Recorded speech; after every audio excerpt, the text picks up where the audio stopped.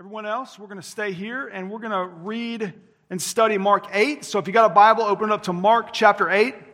If you're a visitor, my name is Shane Hatfield. I'm a pastor at Ethos, and I'm so glad that you're here. I would love to meet you afterwards. There's a coffee bar back in the back. And so come back there and meet me afterwards. I love to get to know you, to shake your hand, to thank you. And we have a gift for you, a thank you gift for coming to worship with us that we can give you. And I can answer any questions that you want. We can talk about life, love, religion, and conference realignment and college football, whatever you want. So just come back there and we can talk. We're going to continue our study tonight of the Ethos Way. We're answering questions that we feel like we need to answer to become a healthy body. So the first week we talked about why we exist. We said that we exist because of God's transforming grace. And we exist to spread His transforming grace to all of creation. And then we started answering the question of how do we behave? And our behavior is embodied in our core values. And we have three core values. Gospel centrality. We said that we focus on the gospel. The second one is impassioned worship. We talked about how the gospel empowers us to worship God with our head and with our hearts and with our hands. And this week we're going to look at our last core value, and that is restorative community. Okay? What we believe is that we bring people to Jesus for restoration. That we come to Jesus together and that Jesus restores us. And there's a lot of different places in the Bible where we could see this principle at work, but I think Mark 8, 22 through 26 is a good example. So we're going to read Mark 8, 22 through 26 and meditate on that tonight. Hear the word of the Lord. And they came to Bethsaida, and some people brought to him a blind man and begged him to touch him. And he took the blind man by the hand and led him out of the village. And when he had spit on his eyes and laid his hands on him, he asked him, "Do you see anything?" And he looked up and said, "I see people, but they look like trees walking." Then Jesus laid his hands on his eyes again, and he opened his eyes, and his sight was restored, and he saw everything clearly. And he sent him to his home, saying, "Do not enter the village. All men are like grass, and their glory is like the flowers of the field. The grass withers and the flowers fade, but not the word of the Lord. It stands forever." Let's listen to it. Memorial Day weekend. Me and my family were headed to a softball tournament that morning. We woke up and Sherry's stomach didn't feel well. She said, "Hey, I'm not feeling well. I don't know that a full day at the ballpark is going to be good for my stomach. I think I'll just stay home. I've got some studying I've got to do anyways." And I said, "That's great. You just stay home, study, get better, and we'll keep in touch, and maybe you can come to the softball field later." So we went to the softball field, and as the day kind of progressed, she sent me, text messages, kind of keeping me updated. And, eventually about lunchtime, she said, "I feel really bad. I'm vomiting. I don't think I can come." And I said, "That's too bad. Tough it out. Get up here." Just joking. And I actually said that. I said, "It's cool. I've got this. You just stay home and get better." So we go through the softball tournament. We get home. She feels a little better, but not great. She's kind of going back and forth between having this stomach pain and then feeling good, and having stomach pain and feeling good. And I said, "Don't worry about it. I'll take care of everything. You just rest."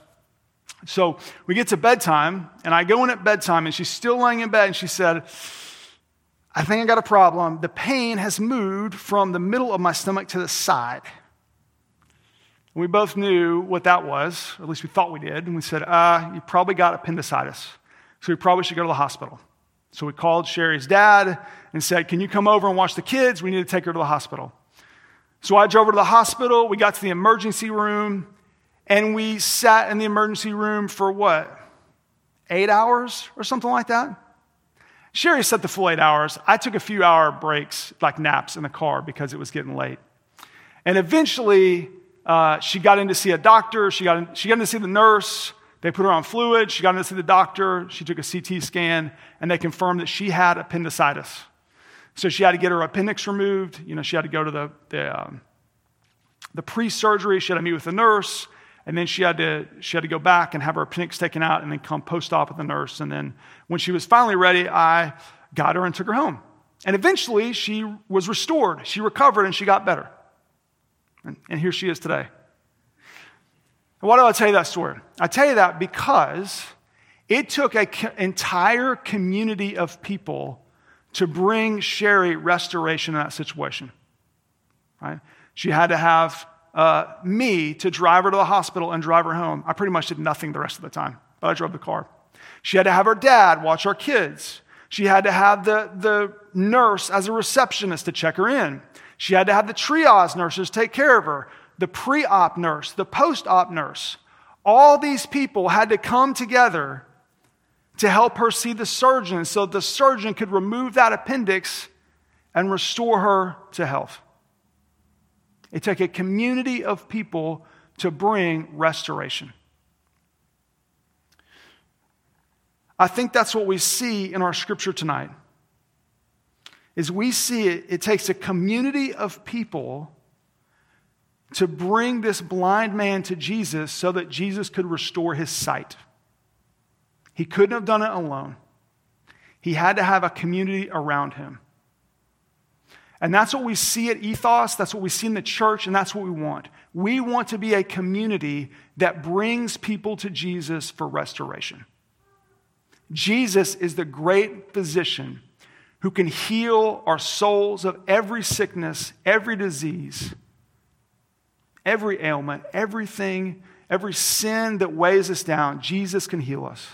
And as a community, we bring each other to Jesus so he can bring restoration in our lives.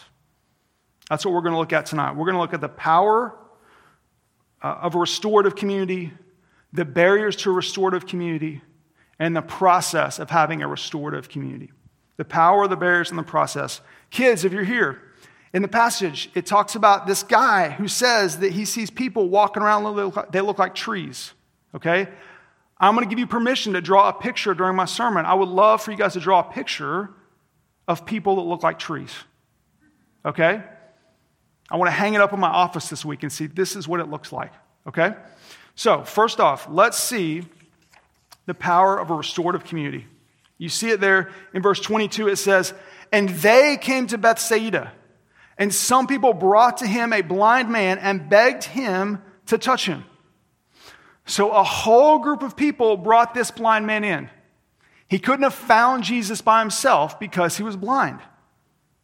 He couldn't come alone. He had to have a community to guide him to someone who could restore his sight. And not only this community bring him to Jesus, they begged Jesus to heal him. In other words, they prayed for him.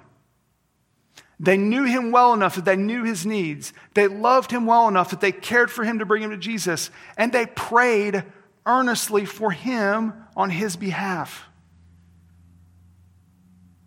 Restorative community has this power. It has this power to bring people to Jesus so that he can heal them. And this isn't the only place where we see this in the Gospel of Mark. In Mark 2, there's a story about a paralyzed man. And this paralyzed man wants to get to Jesus so that he can be healed. But he can't go himself because he's paralyzed. So the story tells us that a whole group of people brought in a paralyzed man on a mat. And the room was so full that they couldn't come in through the door. They had to dig the grass or the parchment or whatever it was off of the roof. And they lowered this paralyzed man down through the roof so that he could get to Jesus. And the passage says that when Jesus saw their faith, their plural, it wasn't just the man on the mat, it was all of his friends around him. When he saw their faith, he said, "Man, your sins are forgiven." And then later he healed the paralyzed man to show that he had the power to forgive sins. In Mark 7, Jesus heals a deaf man, and the passage says that they brought him a deaf man. An entire community of people surrounded this deaf man and brought him to Jesus so that Jesus could heal him. In all three of these stories, you see people who are sick and suffering, and they don't come to Jesus alone, they come in community. A group of people brings them to Jesus so Jesus can restore them. Over the last 8 months, I have heard similar story after similar story about our church as I've talked to people and as I've gotten to know the Ethos story. I've heard stories of people who were unchurched They had never heard the gospel, had never gone through the doors of a church, and yet they met someone from Ethos and they were invited into that community. And they came and they heard the gospel, and they believed and they were saved. They were restored through our church. I've heard stories of people who were de-churched, who had left the faith, had left the church, have rebelled against it. And because of the love and grace of people at Ethos, they came back and they were restored to Jesus and the church. I've heard stories about weary, burnout Christian servants who came and heard the good news of the gospel and were able to rest and experience refreshing and renewal. I've heard stories of people who were enslaved and addicted, but they came to members of Ethos and they joined recovery groups or Bible studies, and they were able to be freed. Their lives were changed. They were restored. I've heard stories about people who were suffering, and through the community, through the people, they were able to find hope and healing and restoration.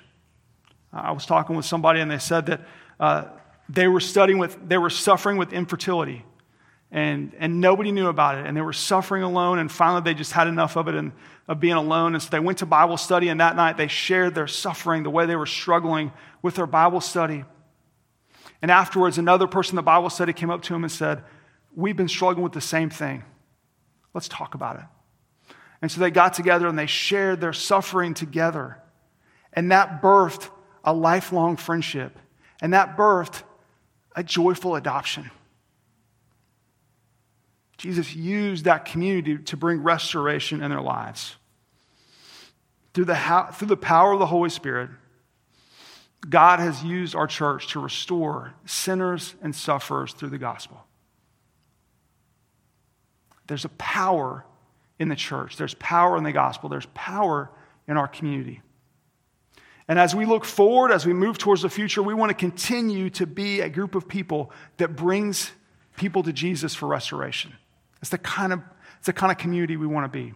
But there's barriers to that community. That's the second thing we're going to look at is the barriers. And the first barrier is isolation. As a society, because of the pandemic, we've experienced probably more isolation maybe than we ever have. We've been forced to be alone, to be separate from each other. We've kind of been heading down that direction anyways because of technology. Technology has this sort of isolating effect on everybody when we can interact with people through technology the way that we used to have to go out in the community and interact with people. But it's been exacerbated because of the pandemic, because everybody has been forced into isolation.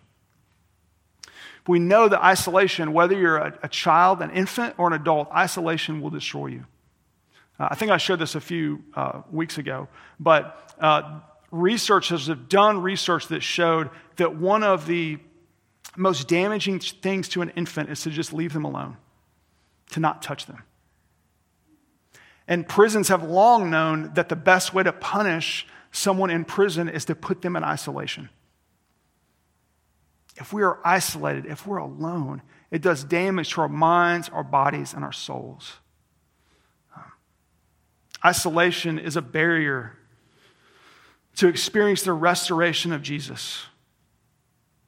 And so what we're hoping is that as we come out of the pandemic, as we're able to meet together in community safely and appropriately, that God will use our community to restore us, to restore our souls. And so I'd ask you, how have you been isolated by technology or the pandemic or something else? And how can you return? What does it look like for you to return into community? To move towards a body of people that love you and know you and want to bring you to Jesus. The first barrier is isolation. The second barrier is just denial. Denial. It's to deny that you have a problem or to deny the severity of the problem. Think back to this passage, right? So Jesus takes the man he takes him out of the crowd and he begins to heal him. And Jesus says, "Now what do you see?" Now, if you're like me and you're a people pleaser, I would probably be like, "Everything's great, Jesus. I see it all." Like, you don't want to tell the guy that he didn't heal you. right? But what did he say? Jesus says, what do you say? What do you see? And he says, I see men that look like trees. Which brings a funny question. If he can't see, how does he know that they're men and not just trees? But side note. But the man admits that he can't see clearly. He doesn't deny it. He's honest. The first step to being in a part of a restorative community is being open and honest and not denying your sins and your struggles. Addiction recovery programs like Alcoholics Anonymous and Celebrate Recovery, they know this. They know that the only way for people to find recovery is to make an open, honest, full confession of their sins. Not try to minimize it, not try to mitigate it, but to be open and honest about it.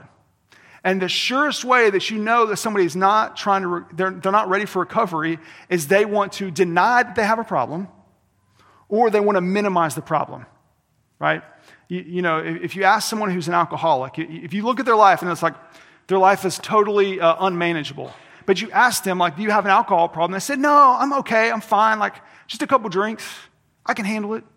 It's not that big of a deal. That's a sure sign that they have a problem and that they can't see clearly. What area of your life are you in denial? Where can you not see clearly? Well, here's how you need community. You need community to show you what you don't see. What's the problem with a blind spot? You can't see it. The things that we're most enslaved to, we can't see. And so we need somebody from outside of us to speak into us and say, you're enslaved to this. Your life has become unmanageable. You need help. We can't live in denial. And the third barrier is, so the first barrier is isolation and denial, and the third barrier is unresolved conflict. Unresolved conflict. It's not explicit in the text, but it's implicit. These people are working together to care for this man. If we have unresolved conflict in our body, we will not work together for restoration. We can't be a community of restoration unless we're also a community of reconciliation. I have seen churches and ministries just destroyed by unresolved conflict. Now, conflict is going to happen because we're all sinners. And so at some point, I'm going to sin against you and you're going to sin against me, and we're going to have a conflict. It's kind of like, the conflict is going to happen, but it's kind of like cancer. The sooner you treat it, and the more invasive you treat it, the better chance you have for survival. If that conflict metastasizes like cancer and it gets into your bloodstream and it spreads to the rest of the body, then it's going to kill. It's hard to get rid of. And so where we have conflict in our body, we have to pursue forgiveness and reconciliation so that we can be a body that loves people well enough to see restoration happen. So these barriers are isolation, denial, and conflict. And what we have to do is we have to go through this process of becoming a restorative community that we kind of see here in this passage. Okay? So what does it look like to become a restorative community? I will say 1A and 1B. 1A is intentionality and 1B is prayer. You've got to have both those two things together. I'm not going to separate it into one or two. Intentionality and prayer. Okay? We've got to be intentional. Everything in the world and the flesh and the devil all pulls us towards isolation. It all pulls us towards self-centeredness and selfishness and isolation. And the only way we're going to build community is we're going to have to push back on that. We're going to have to push back on it. Building community is going to look different for everyone based on your life stage and your personality and your life situation and what you've been through and your preferences.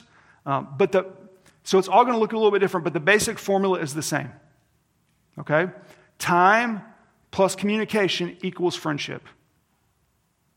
Time plus communication equals friendship. If you want to build good community, you're going to have to spend time with people and communicate with them.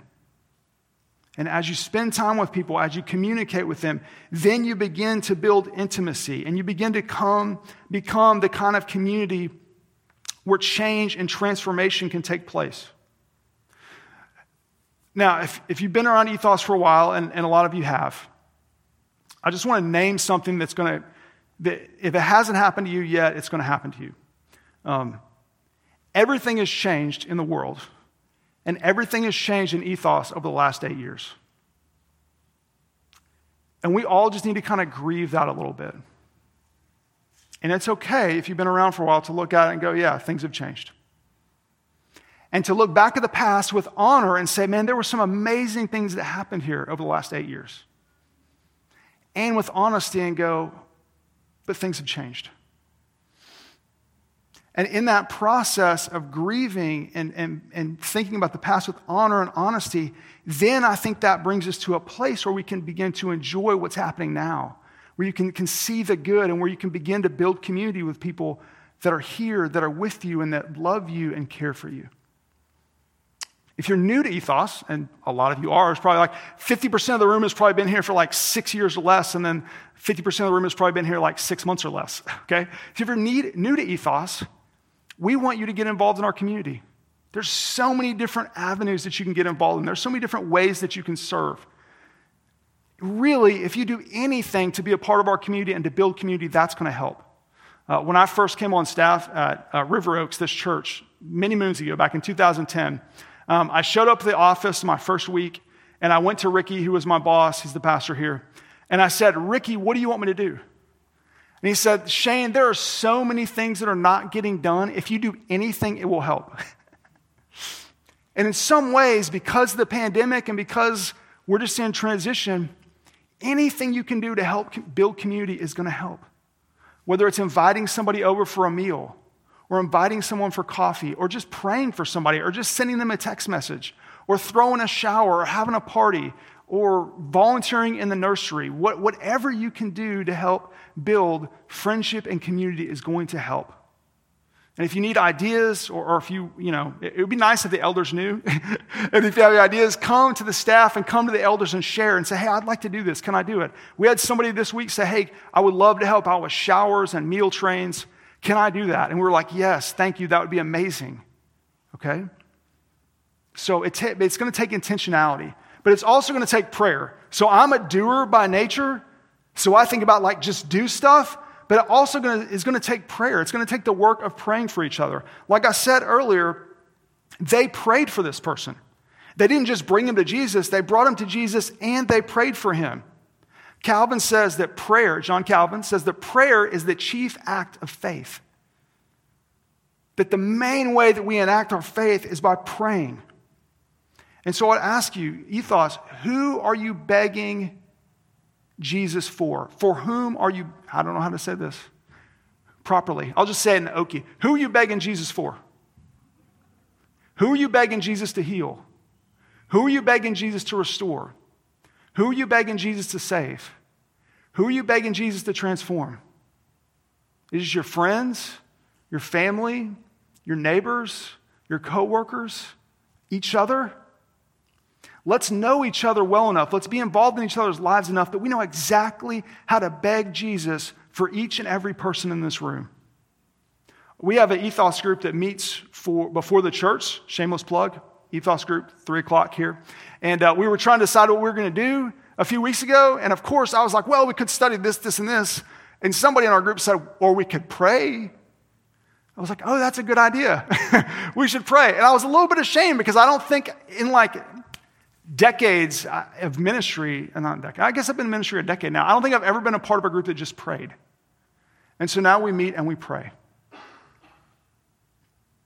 Because prayer is a way that we bring people to Jesus. And God answers our prayers. And He shapes our hearts around those prayers. Prayer doesn't change God. Prayer changes us. And it shapes our hearts around people who need restoration. So we've got to be intentional. We've got to pray. Then we've got to be honest. We've got to be honest. Like I said earlier, we can't be in denial. We've got to be honest about who we are and what we're struggling with. I was talking to one of our members, and I was asking them about like what they enjoyed about our church and what they appreciated about it. And they said, I love the ethos groups. And I said, why do you love the ethos groups? And he said, because the first time I came to an ethos group, there was just this sense of honesty and authenticity. And I felt like it was a place where it was okay to not be okay. And I hadn't been in a place like that in a long time. We want ethos to be a place where it's okay to not be okay. Where it's okay to walk in and talk about your sins and your suffering. But we don't want to just leave people there. Because I don't think Jesus just leaves us there. I think Jesus meets us where we are, but he doesn't just leave us where we are. We want to help people move towards Jesus. We want to carry each other towards Jesus in sanctification. And sometimes that looks like getting together and being honest and dragging each other to Jesus. And sometimes that looks like walking to Jesus together. And sometimes that looks like sprinting towards Jesus. Wherever it is, wherever you are, we just want to be open and honest about where we're at so that we can move towards Jesus together. When we are honest about where we're at and we're humble about it, God's power can work through us. God opposes the proud but gives grace to the humble. Paul says that God's power is made perfect in weakness. This reminds me of two of my students in RUF who became best friends. And this is how they became best friends. One of them showed up to RUF and was all alone. And so she went to the bathroom and started crying. The other one showed up to RUF and she was all alone and she went to the bathroom and started crying. And they found each other in the bathroom crying because they were alone. And they looked at each other and said, you too? And they became best friends from that moment. A great friendship was born that has brought fruit from the gospel and has transformed their lives. But we've got to be open and honest so that can take place. So we need prayer, we need intentionality, we need honesty, and lastly, we need persistence. Restorative community takes persistence. Virtually all commentators, conservative or liberal, when they look at this passage, they agree that one of the things it's showing us is that it takes more than one touch from Jesus for restoration. It takes more than one touch from Jesus to bring restoration. It's a two-stage healing. There's no other healings that I can think of in the Gospels where there's a two-stage healing, but this one has a two-stage healing, and that's because this healing is really a parable. It's a parable of our spiritual growth, that it takes place in stages.